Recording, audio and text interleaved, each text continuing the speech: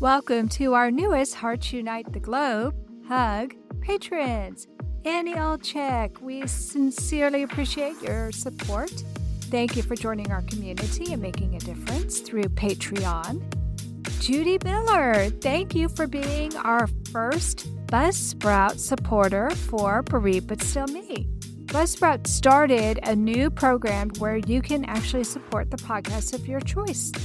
There are so many ways you can support HUG. All you have to do is visit our website, heartsunitetheglobe.com, to see how you too can help empower, educate, and enrich the lives of individuals in the CHD and bereaved communities. Thank you all for your continued support. I hope you enjoyed today's encore presentation from the very first season of Heart to Heart with Anna. Post-traumatic stress disorder, anxiety, and survivor's guilt in the congenital heart defect community are all issues that have to be dealt with at one time or another, but are seldom discussed. Well, we decided to bring it out in the open and to talk about it, and I have three fabulous guests, Heart Dad Bryce Bagwell, and two CHD survivors, Lauren Bednards and Yasmin Southwood, discuss how being born with a CHD or being the parent of a child with a CHD can lead to one of these conditions. They also discuss helpful ways in dealing with these conditions. Please enjoy today's encore presentation.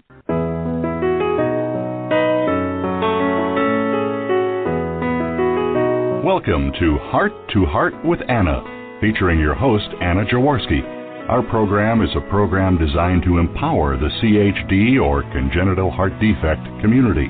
Our program may also help families who have children who are chronically ill by bringing information and encouragement to you in order to become an advocate for your community.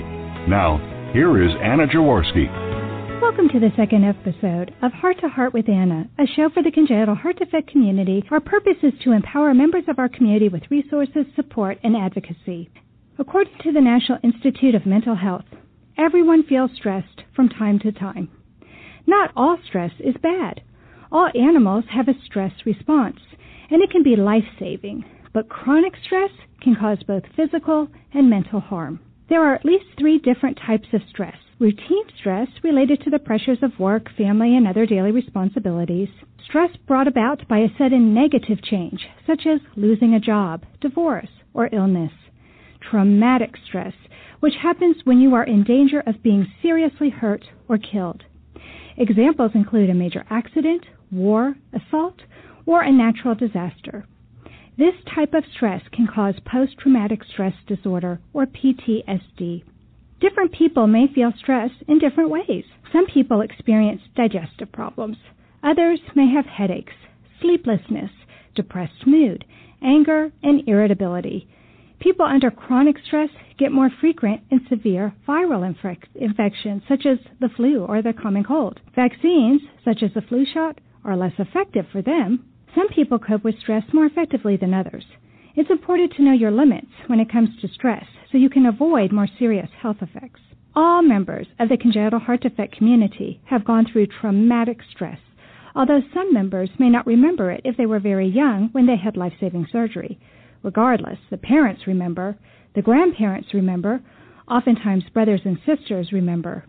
These members of the congenital heart defect community are at risk for post-traumatic stress disorder, anxiety, and or survivor's guilt.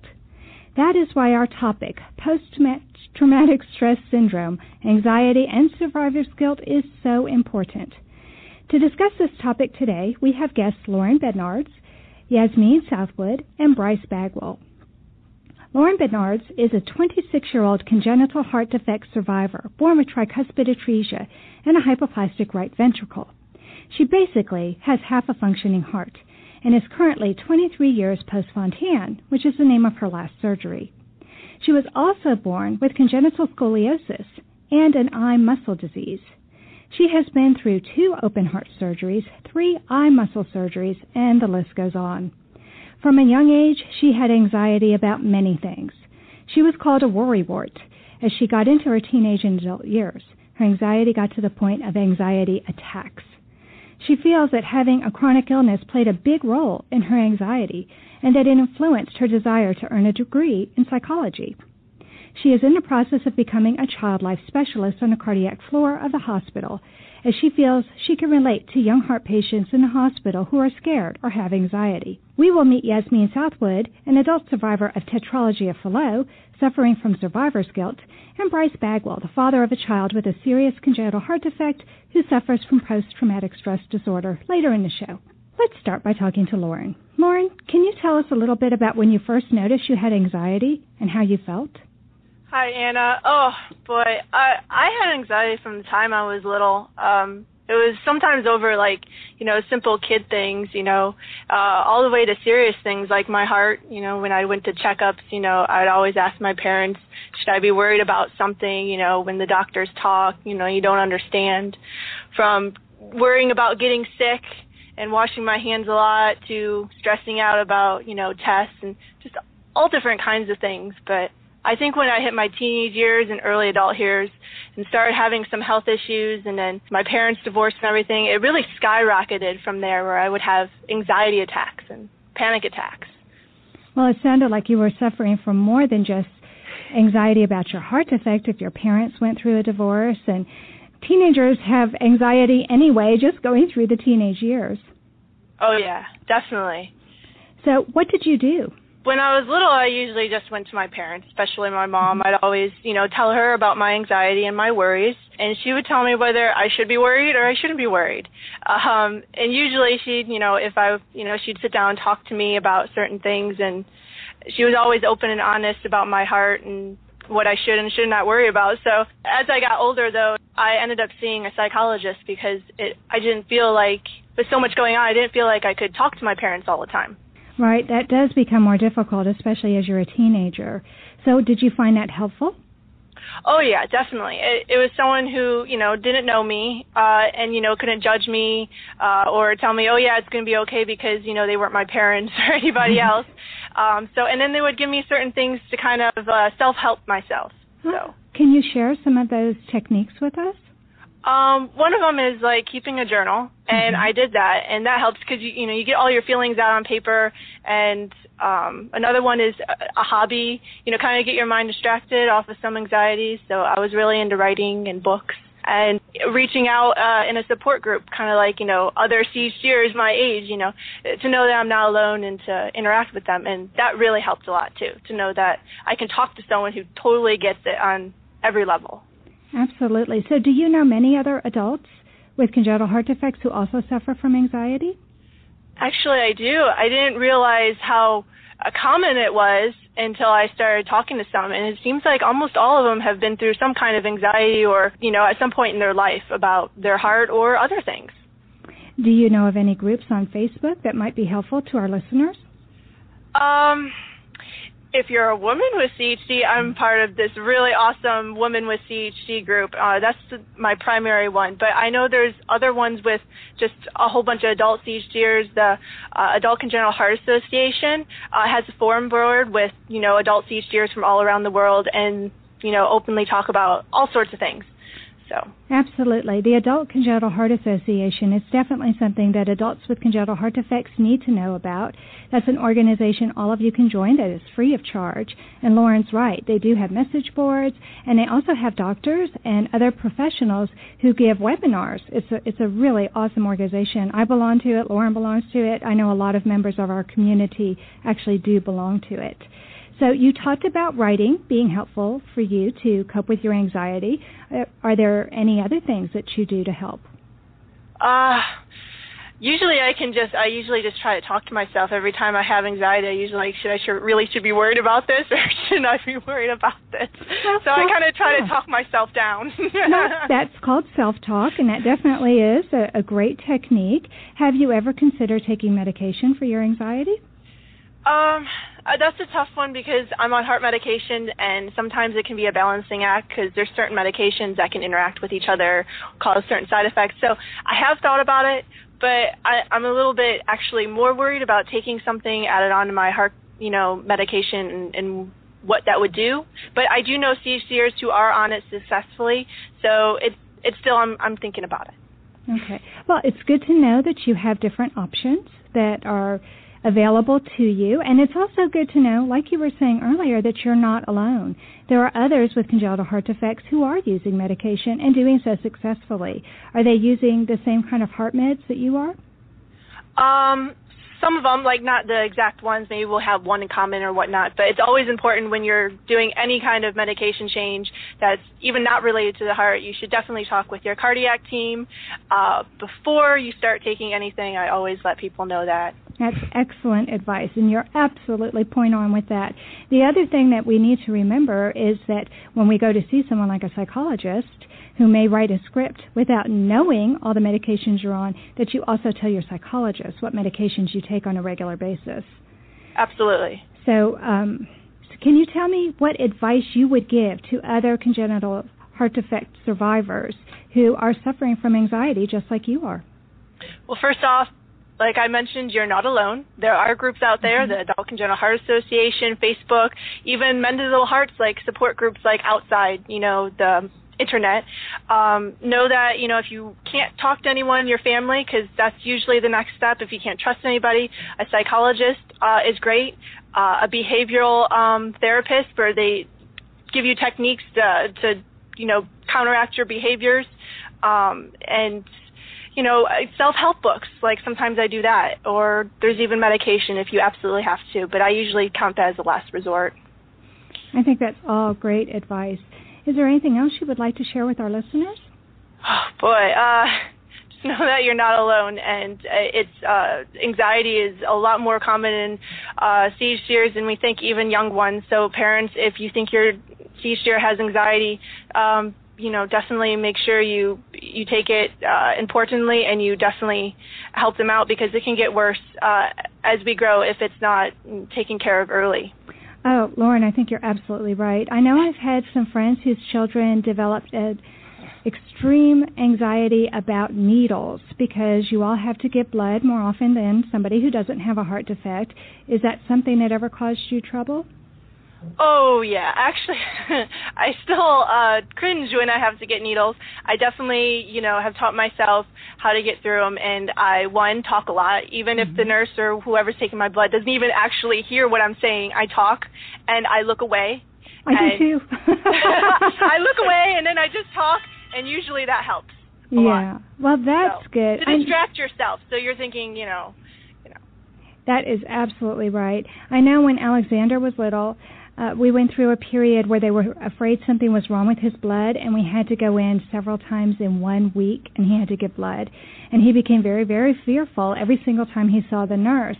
And my older son, Joey, was coming with us, and he would try and tell jokes and try and distract Alex, and he would hold Alex's hand. And as a last resort, we said, okay, you can just scream, Domino, Domino, Domino. That was the name of his dog. And so by the time we were done that week, everybody knew the name of his dog. Well, it definitely helps to distract. I remember, my older brother, younger brother trying to do that, or my parents. Sometimes they would resort to bribery. If you get through this, you can have whatever you want afterward, and then be like, oh, did I say whatever you want? So, yeah, bribery works, too. Depending on the age of the child or what you're offering, absolutely. Well, thank you so much, Lauren. I really appreciate the courage that I know it took for you to come on the show today, and for sharing your experiences with our listeners, especially those who are dealing with anxiety, too. Now we need to take a commercial break, but when we get back, you'll meet another adult survivor of a congenital heart defect and find out why this woman suffers from survivor's guilt when we get back.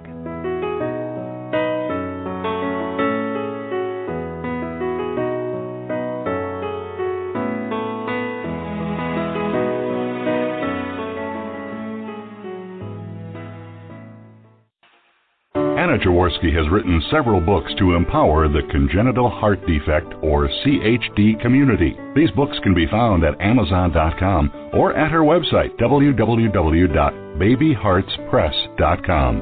Her bestseller is The Heart of a Mother, an anthology of stories written by women for women in the CHD community. Anna's other books, My Brother Needs an Operation, The Heart of a Father, and Hypoplastic Left Heart Syndrome, a handbook for parents, will help you understand that you are not alone. Visit babyheartspress.com to find out more. Anna Jaworski has spoken around the world at congenital heart defect events, and she is available as a keynote or guest speaker for your event. Go to hearttoheartwithanna.com to learn more about booking Anna for your event. You can also find out more about the radio program, keep up to date with CHD resources and information about advocacy groups, as well as read Anna's weekly blog. Anna wants you to stay well connected and participate in the CHD community. Visit hearttoheartwithanna.com today.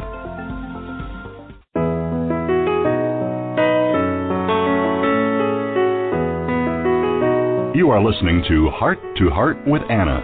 If you have a question or comment that you would like addressed on our show, please send an email to Anna Jaworski at anna@hearttoheartwithanna.com.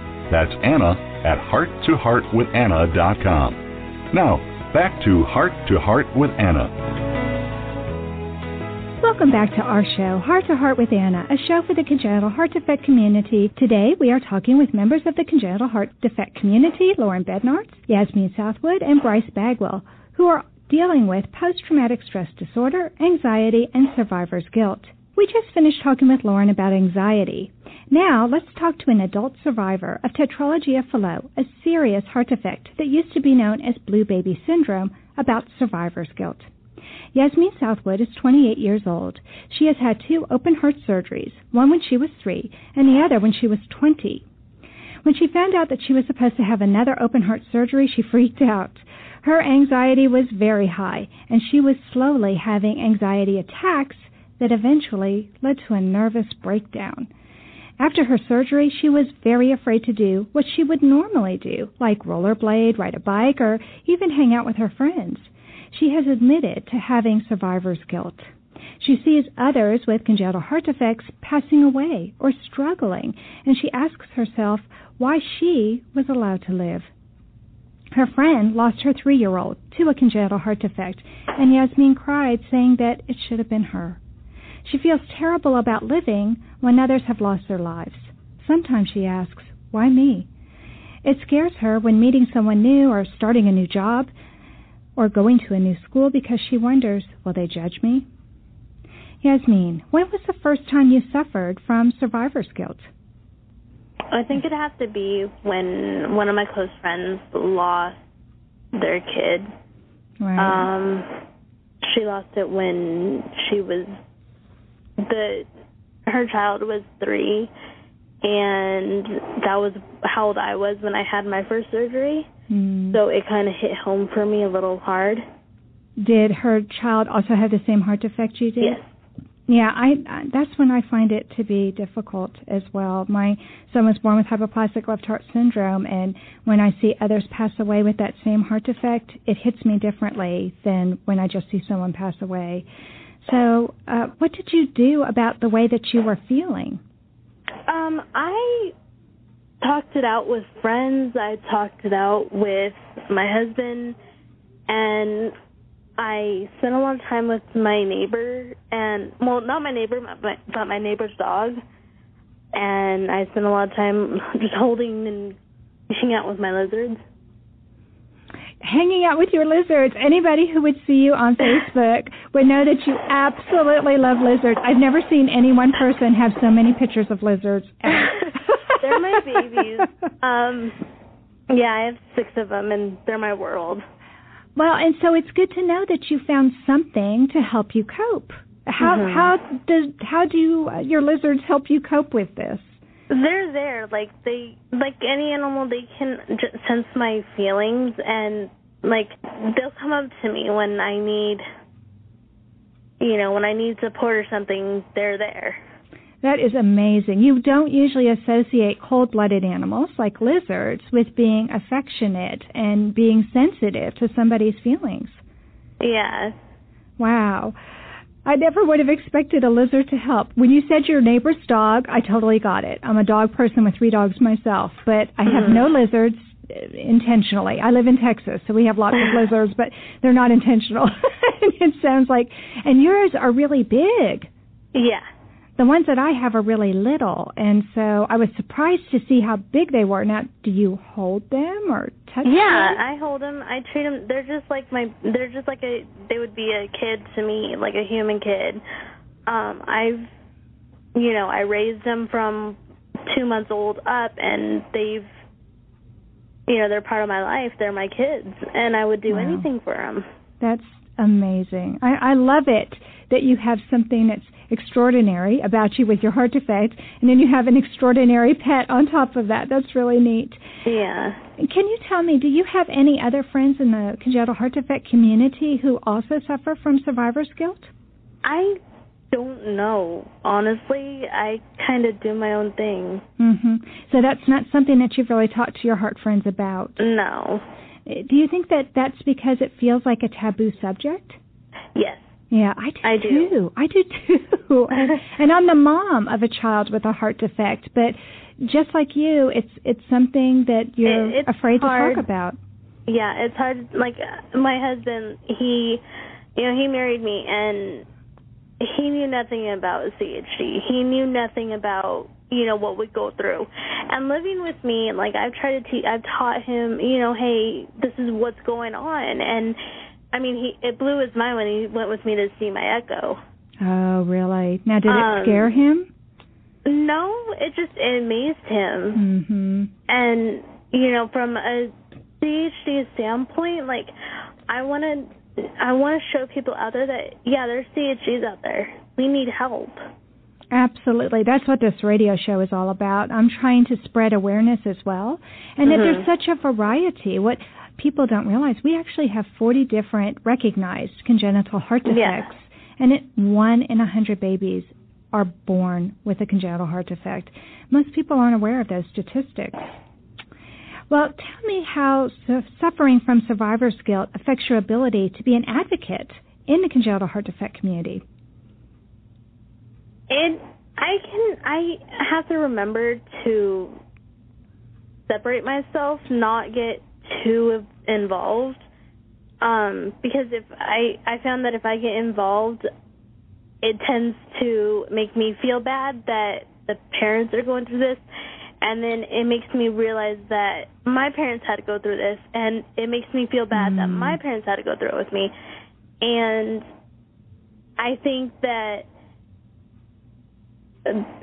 with that being said, I feel bad because, maybe there was a reason why I'm here now, and when I shouldn't be, when I've been, my parents were told I wasn't going to live to adulthood. And yet I see kids dying, and it hurt because they were once my age. Right. You can totally relate to those children in a way that most people cannot. You have literally walked in their shoes. Mm-hmm. So do you find that communicating with other adults with congenital heart defects is less stressful for you than when you're interacting with the parents or the children? No, I feel that it's better for me to interact with the parents, because that way they can get assurance that, hey, just because your kid has a CHD, it's not, your kid's gonna be able to survive. I want to show the parents that, I want the parents out there to know that not only is it a CHD, but let your child live normally. I love that. I try to do the same thing with my son, and he took Taekwondo, and I've met other parents who are afraid to sign their children up for something as physical as Taekwondo. Can you tell me? You have to let your kid be a kid. You cannot hinder them just because they have a heart condition. It's part of them. It's always going to be part of them, but also another part is growing up. Exactly. So tell us some of the activities that you took part in as you were growing up. I played soccer. I played tennis with my dad, and I still do play tennis, actually. That's great. I was doing gymnastics for a while. I like to walk. I like to run. And what else did I do? Well, did your mother and father, did your mom and dad let you do sleepovers where you slept over at somebody else's house? I did sleepovers. I have a really good friend. Her and I grew up together, and I was always over at her house. And her whole family, you know, they've known me since I was born. Oh, wow. And so if anything, you know, they'd be there. That's awesome.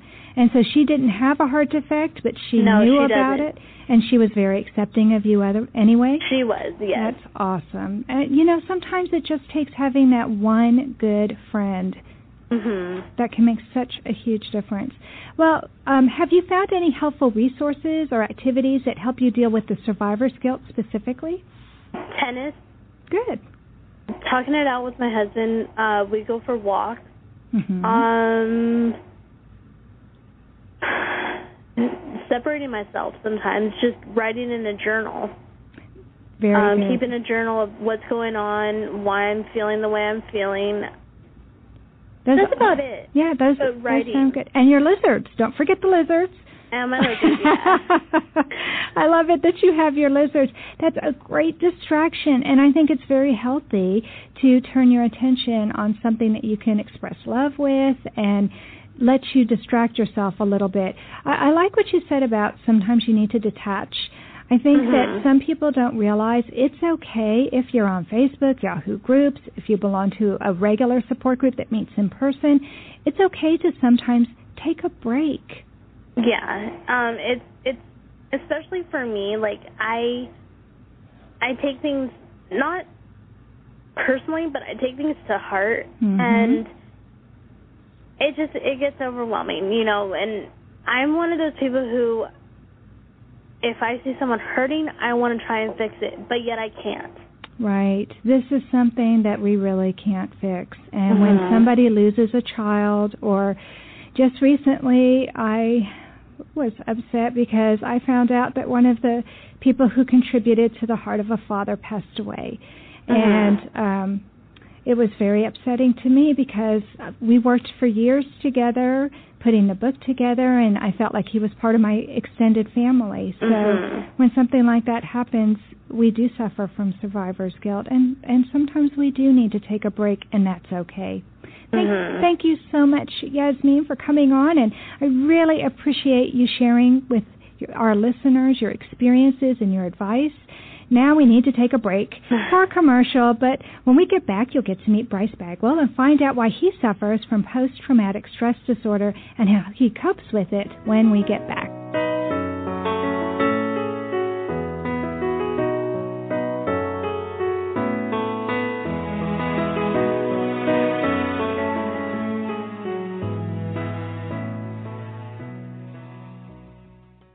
Anna Jaworski has written several books to empower the congenital heart defect, or CHD, community. These books can be found at Amazon.com or at her website, www.babyheartspress.com. Her bestseller is The Heart of a Mother, an anthology of stories written by women for women in the CHD community.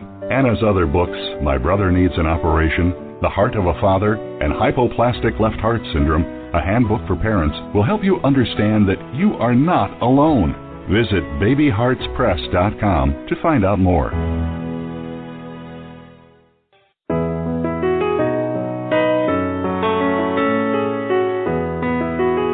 You are listening to Heart with Anna. If you have a question or comment that you would like addressed on our show, please send an email to Anna Jaworski at anna@hearttoheartwithanna.com. That's Anna@hearttoheartwithanna.com. Now, back to Heart with Anna. Welcome back to our show, Heart to Heart with Anna, a show for the congenital heart defect community. Today, we are talking with members of the congenital heart defect community, Lauren Bednards, Yasmin Southwood, and Bryce Bagwell, who are dealing with post-traumatic stress disorder, anxiety, and survivor's guilt. Thanks to Lauren and Yasmin, we've learned about dealing with anxiety and survivor's guilt. Now we'll talk with Bryce Bagwell about post-traumatic stress disorder. Bryce Bagwell is a 43-year-old father of two. He works at Joyce Meyer Ministries and for a media consulting company he helped start called 1303 Systems. This is a business he started to make up for his wife's lost income since she stays at home with their daughter. Sophia was born full-term in January of 2010. Sophia had multiple procedures to attempt to open up her pulmonary valve before it was replaced at 11 months of age. The same problem with her circulatory system also caused problems for her lungs and liver, and she had to have a liver transplant at 16 months. In caring for Sophia, Bryce's wife and he have had to witness and even inflict a lot of pain. This trauma has been very hard on everyone. He has been treated for post-traumatic stress disorder, or PTSD. He is a member of the St. Louis Children's Hospital Parental Advisory Board. So, Bryce, can you tell us a little bit about finding out Sophia had a congenital heart defect and what your journey has been like? Absolutely. You start off as parents, you hope for a healthy child, and you don't always know if that's going to be a reality. So you check and measure everything, and then the baby comes along, and we knew right away she was underweight for a full-term baby. She looked fine, but she just was small, and I think you could kind of tell that the doctors were a little unsure of what had gone wrong. But while we were in the hospital, the only thing they had picked up was a little murmur in the heart, something that didn't sound quite right. But that's so common that they said, we'll make a cardiac appointment the first day you come home, and we'll figure out, what that is. And so that's what we did. And so we were home one day of sort of a normal life, and then we took her in, and they did an echo, and they looked, and they discovered that she did indeed have a valve that was very problematic. So we, of course, were very disappointed and concerned, and they assured us that there are a lot of different techniques for fixing things like this. And so she was booked to do a cardiac catheter procedure where they go in with a balloon and kind of stretch out the choke points, which is where her valve was located on one of these choke points. And so we did that when she was about 2 months old, and we kept doing that kind of procedure, desperately trying to see if we could, remedy the problem that way, and it just didn't work. And so what we also discovered was that she started to have other signs of other problems with her circulatory system. So that all was kind of a mystery, and it took a while to figure out that she was missing a vein to her liver and some of these other things that were affecting her lungs. And so it was kind of a rough road because the symptoms themselves put her in danger a lot, and we almost lost her several times, and yet we still didn't know what the core problem was. And of course, as soon as you start bringing in experts in all these different areas, they're all saying, well, I don't want to deal with this problem until we fix the heart. And the heart guys are going, well, why would I fix her heart if her liver's bad? So you end up with, this team of people that are desperately trying to figure out how to carefully, deal with this house of cards. So it was really scary, and it was really hard for us to feel comfortable. She also was in a lot of pain. And so she, was just cried and arguably really screamed a lot of the time. And so you're sitting there looking at this child that has a bad heart, and yet she's, crying harder than most babies ever do for any length of time. And, and then the doctors are telling us, okay, well, I understand your concern, but her heart is reasonably strong. It just has some pressure problems in there. But the other problems with her could easily take her even while she's just taking a nap. So, on the one hand, you're assured that, it's not anything you can control, but at the same time, death is sort of lurking around every corner. And so it becomes very, very taxing. And eventually we did come up with a plan, and we started working towards slowly taking the things that we could safely fix. And eventually we got to the liver, which was kind of the biggest one, but she had to be strong enough and heavy enough and all of that to be able to handle that. And I'm happy to say she did handle that very, very well. So was she home with you all this time, or was she in the hospital this whole time? A lot of times for us she was home, but whenever something would happen, and again, for a long time lots of odd things were happening because we didn't know what was causing everything. So we'd be back in the hospital for 2 weeks, then maybe home for 3 or 4 days, then back in the hospital for 2-3 more weeks. So we did a lot of that the first 2 years. That was pretty tiring. And we're very fortunate. We live in a major city. We have a great children's hospital here. So the one kind of blessing you start attaching to is, well, wow, look around us. There's people that travel, and don't live near these great facilities. And so you try to be selective, but count your blessings as you're going. Absolutely. Now, did the doctors use any phrases or words that added to your anxiety? I know when Alex was little, they told me the same thing that it sounds like you were having to hear, which is your baby could go at any time. And in fact, I remember Alex's cardiologist say, oh, his heart's like a time bomb. We never know when it's going to go off, which was not reassuring to me whatsoever. I think what he wanted to let me know was that if something happened, it wasn't my fault. But right. That actually caused me a lot of anxiety. Were there any phrases or words that the doctors used with you that also caused you to feel anxious? I feel, again, pretty blessed. Our doctors were exceptional in their word choice. But I think we all know there is a difference between a doctor saying, please, let me reassure you, we do this every day. It's, we'll figure it out. And then that sort of look in their eye when you don't know. You don't know either, do you? And them having to say, we don't know yet. They were very good about pointing us to, this is a journey, and we will figure this out. But thankfully, no, there really weren't, at least for me, there wasn't really anything that I felt like stuck with me, other than just that thought, very much like you said, that they're trying to reassure me that I'm not in control, that I'm doing the best that anyone could be expected to do, and that if something happens, it's not my fault.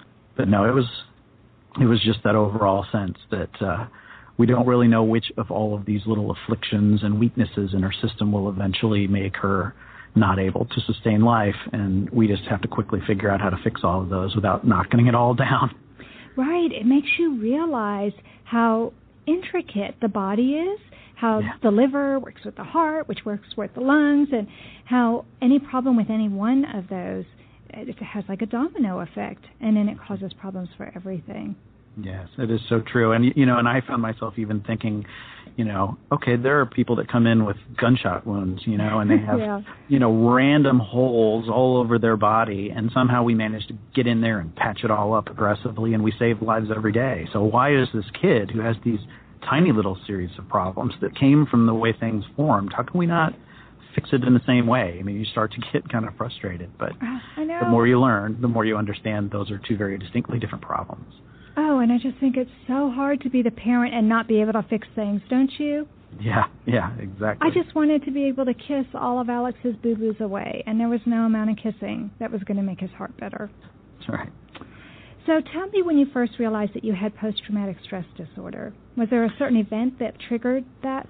I don't think it was so much an event as, you sort of start with the obvious. You feel like, oh, I'm having a decent day, and then some stupid commercial makes you all misty-eyed. Yep. And you're like, how did that happen? And but I did find myself then kind of the next level of that is, I work for a ministry, and we tell stories all the time about hurting children and people that are starving or need medical care. And so, and I'd been there many years, and all of a sudden those stories really got too hard for me to deal with. And that was kind of my first clue. And then I would say the time, when it really started to click that I needed to fix that was when I found myself having that sort of disproportionate anger, when something would set you off and you're just like, why? You step outside yourself. Why is this so aggravating to me? I know that a year ago I would just brush this off and deal with it. And so, especially if you're a parent, you're sitting there going, well, I can't be angry all the time. I got to figure out how to deal with this. But you just end up with this, I know my wife and I both agreed that it was like, I just don't have any patience unless someone's life is hanging in the balance. When you've had to stare death in the face and make these tough decisions, when somebody has some petty, office politics or, someone cuts you off in traffic or whatever, you're just like, why, you petty person, And so it's not very healthy. And I think when I really found myself feeling that way, that it was like, eventually, when things settle down a little, I'm going to have to do something about this. Right. So did you seek help? I did. I had one of the benefits through my workplace was, opportunity to sit with counselors and have a certain number of sessions. And so I took them up on that. And you know, even the medical staff that had, you know, was working to save my daughter said, you know, parents that go through this, it kind of makes or breaks the relationship. So yes. you all need to eventually find time to figure out what your brain has done with all of this. So I did. I started seeing a counselor, and we went through. I actually made a point when I sought them out to find somebody who had specific experience with post-traumatic stress, and so that's what I did. And I did sessions every week, and did, I think it's called EMDR, which is just one of many different techniques used to try to sort of deal with post-traumatic stress. And I think it worked pretty well for me. I feel like the you know, what I learned in the process was just the fact that the brain's trauma is essentially the brain experiencing something that's pretty extreme, and then it can't make sense of it. And so if you can find a way to sort of go in and say, and not necessarily relive it, but bring up the emotions that are attached to those memories and experiences, and then sort of recalibrate everything and be able to make more sense of it, right, and associate something new, you know, make sense of the chaos a little bit emotionally, then supposedly the brain will sort of put it away in a much more organized way, and it won't haunt you quite the way that it did before. And I think I've seen some of that progress, but I know I've got a lot further to go. Well, I totally understand what you're talking about. I had a major car accident, and I suffered whiplash, and I suffered scoliosis from that. And it was accident-induced. So thanks to a fabulous physical therapist, after 3 months, we were able to get me back almost to where I was before the accident. But she told me that even with that, my brain was traumatized, and we had to retrain my brain not to be so afraid. I mean, even just turning my head to look, it hurts so bad because of the whiplash that you have an automatic reaction to protect yourself. And so I had to retrain my brain. No, it's okay. It's okay for me to look. And it's kind of the same thing that you're talking about. We have to retrain our brain because, I don't know about you, but just some of the smells that we experience in the hospital, that could bring back a feeling of dread on my heart. Just hearing somebody talk about something brought back a bunch of vivid memories. And we do have to retrain ourselves, but it doesn't happen all at once. Yeah. So what advice would you give to other parents who fear that they may be experiencing post-traumatic stress disorder? Well, I think the thing that you have to first sort of admit is, you know, we are not equipped, you know, at birth to sort of handle everything that happens to us in life. And I think you have to say, okay, if it was okay for me to take my child with problems into a specialist and help me make sense of it, well, then why is your brain any different, you know? Right. You know, you owe it to your child and your spouse and everyone around you, if not yourself, to say, okay, what I have been through now has created some damage, and I have to decide whether I'm going to ignore it or I'm just going to admit that, of course, it caused some damage, and I'm not some fragile egg, but I do know that I don't want to have long-term damage from this. I want to know that I've done something. So, you know, my advice as I talk to other parents that are just starting down this path that you meet in the hospital and things like that is, you know, just you got to talk to a professional, somebody who's removed from it and who's made it, you know, their life's calling to sort of treat this stuff and to help you make sense of it. And even if, you know, your brain's different and this technique isn't quite right and that technique doesn't seem to work, the fact that you're willing to sort of give in and sort of work on it is going to help. And Absolutely. And so you just, you know, you can't have a big ego about it. You have to just sort of accept that I need some help and use it as kind of a reward. I know that sounds a little crazy, but, you know, to say, okay, I'm finally going to take this stuff that I've sort of ignored, but I know is, you know, sort of rotting in my soul, you know, these terrible experiences, these horrible things that I either saw, and like I said, in most parents' cases, you know, with the shots you have to give them and holding them down while the nurses do things. I mean, this is bad stuff. And just say, I owe it to myself to get this junk out. And whatever I got to do that is worth it. And it's worth it to me and my family. Absolutely. Well, thank you so much, Bryce, for sharing your experiences with us. I hope Sophia is doing better now. Yes, she is. Is she? Oh, good. She is, thank you. Oh, great. So it's time for our last commercial break, and then after that, tune in for our miracle moment when we get back.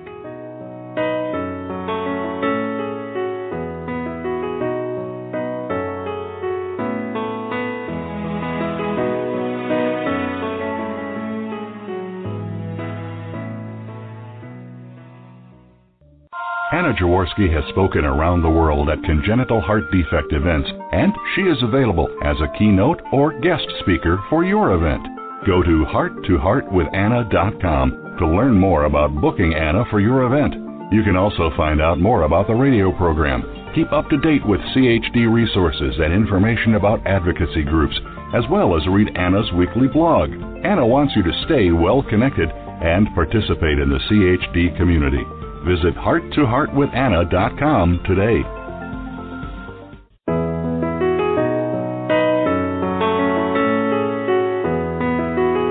You are listening to Heart with Anna. If you have a question or comment that you would like addressed on our show, please send an email to Anna Jaworski at anna@hearttoheartwithanna.com. That's Anna@hearttoheartwithanna.com.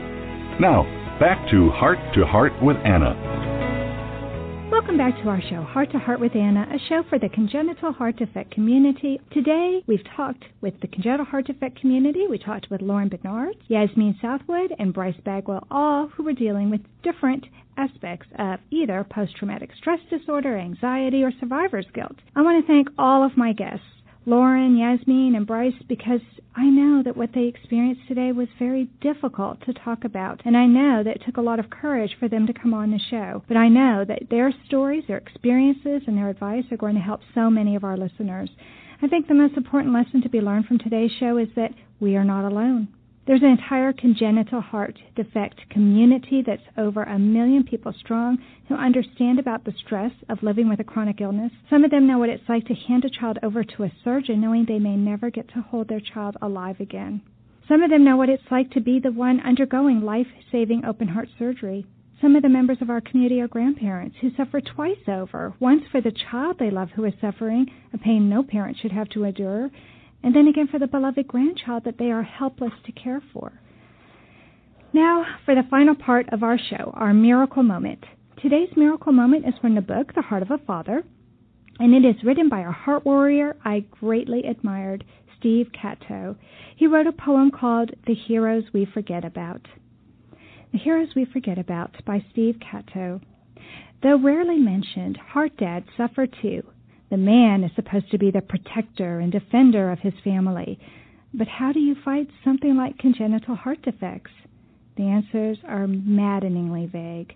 Yet, dads are supposed to have all the answers. Breaking down in tears and shouting, "I just don't know what to do," isn't an acceptable response. So they bite it back and it eats at them. And there is no such thing as normal with a cardiac kid. Dads have to trust other people with their children's lives. For a guy, that is especially hard to do. Take my child away and cut on him or her? No way. That's why fathers seem to have the most difficult time in the surgical waiting rooms. Fixing the problem is their job. Real men don't leave the work to someone else. No. A real man understands that as much as he wants to correct the situation himself and to make everything all better, he can't do it. Dads, they might be able to fix the broken heart that occurs after that first crush goes sour, but congenital heart defects are beyond him. So he finds someone who knows how to make things better. They will go to the wall for their families. That concludes today's episode of Heart to Heart with Anna. Thank you for listening today. Please come back next week on Tuesday at noon Eastern Time for a brand new episode. During the month of February, also known as Heart Month, Heart to Heart with Anna will broadcast a show every day. On Tuesdays, we'll have a brand new show featuring our theme for Season 7, Congenital Heart Defects Around the Globe. The other days will be encore presentations with a brand new intro. If you'd like to know what shows will be featured, you can check out our website at www.hearttoheartwithanna.com. Please find and like us on Facebook. Check out our Cafe Press Boutique. Revenue from the Cafe Press Boutique helps to defray the cost of this radio show. Follow our radio show on Blog Talk Radio and especially on Spreaker. Once we get to 100 followers on Spreaker, we can petition iHeartRadio to carry our show, and then people can listen to Heart with Anna in their cars. Thanks again for listening. We know that congenital heart defects touch people all over the globe. So remember, my friends, you are not alone.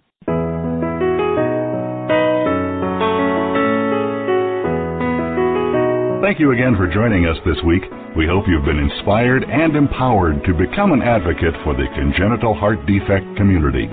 Heart to Heart with Anna, with your host Anna Jaworski, can be heard every Tuesday at 12 noon Eastern Time. We'll talk again next week.